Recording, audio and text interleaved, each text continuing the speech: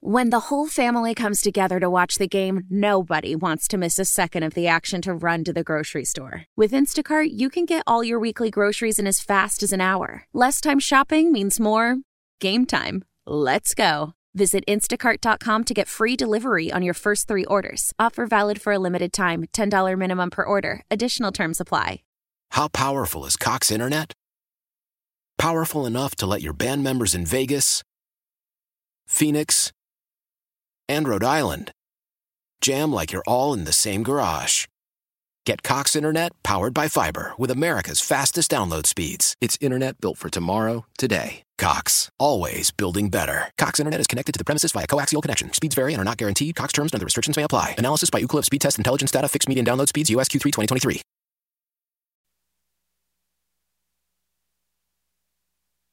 Stafford had to spin away from Highsmith, throws on the run towards the end zone, caught, Tutu Atwell, touchdown.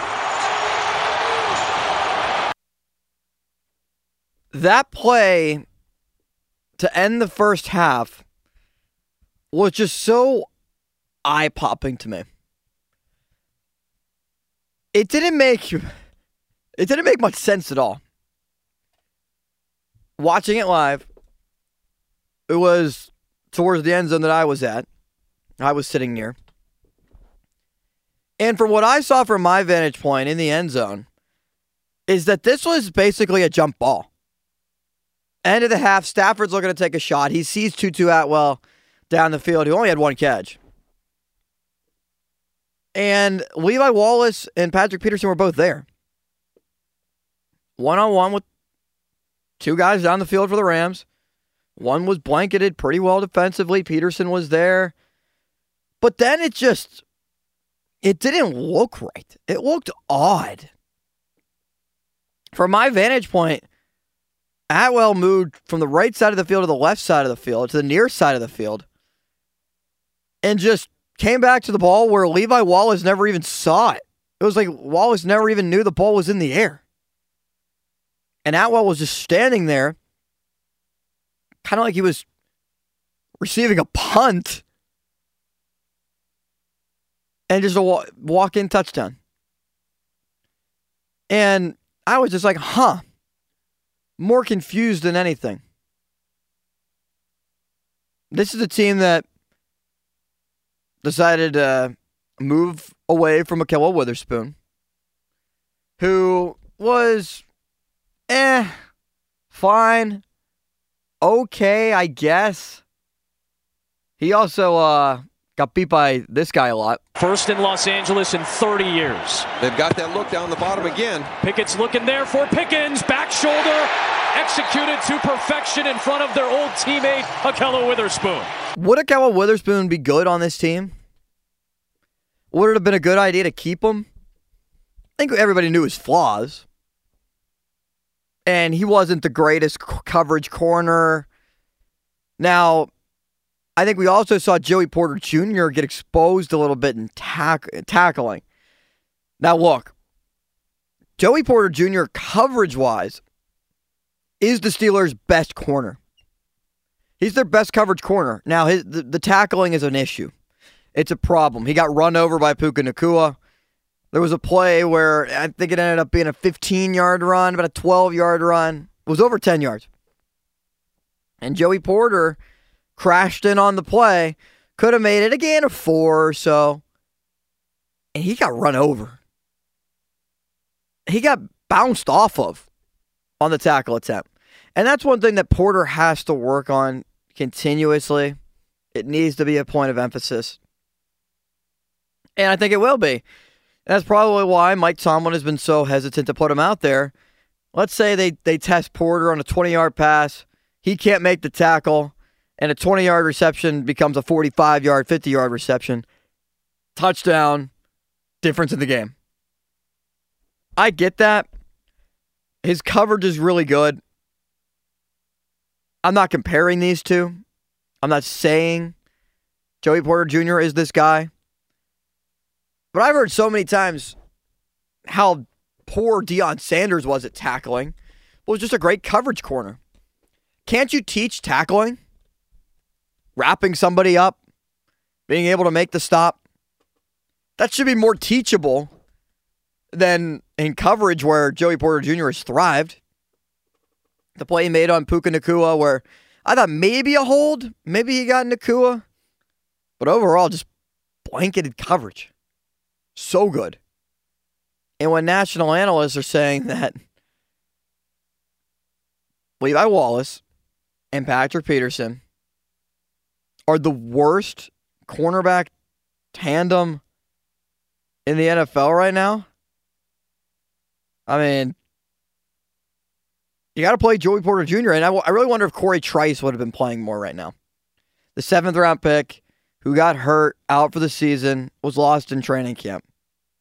If he would be getting so much of, maybe not a starting role, if Joey Porter Jr. can't even start, but why not play him a little bit? It would have been interesting to see if that indeed was the case.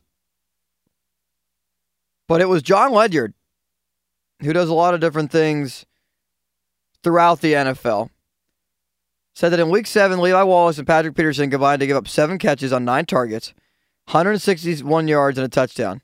They earned PFF coverage grades, Levi Wallace of 38, Patrick Peterson 44.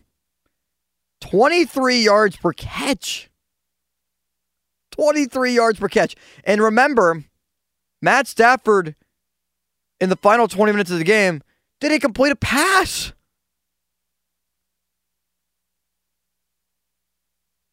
$23 yards per catch. And he says it's the worst quarterback tandem in the league. Change has to be coming. Joey Porter Jr., no catches allowed on 3 targets, 1 pass breakup. He played 4 more snaps than Levi Wallace. Finally. It's about time. Some of these young guys, it's so critical they step up. Kenny Pickett played a good game in the second half. What is one thing that's so critical? Game manager, I think, is overused. And I think it's a derogatory term as well. If you call somebody a game manager, you think of Sam Howell or Trent Dilfer on the Baltimore Ravens when they won the Super Bowl. Nick Foles, I don't even think was a game manager when he won the Super Bowl with the Eagles. Gardner Minshew, they let him slinging around. Is he a game manager?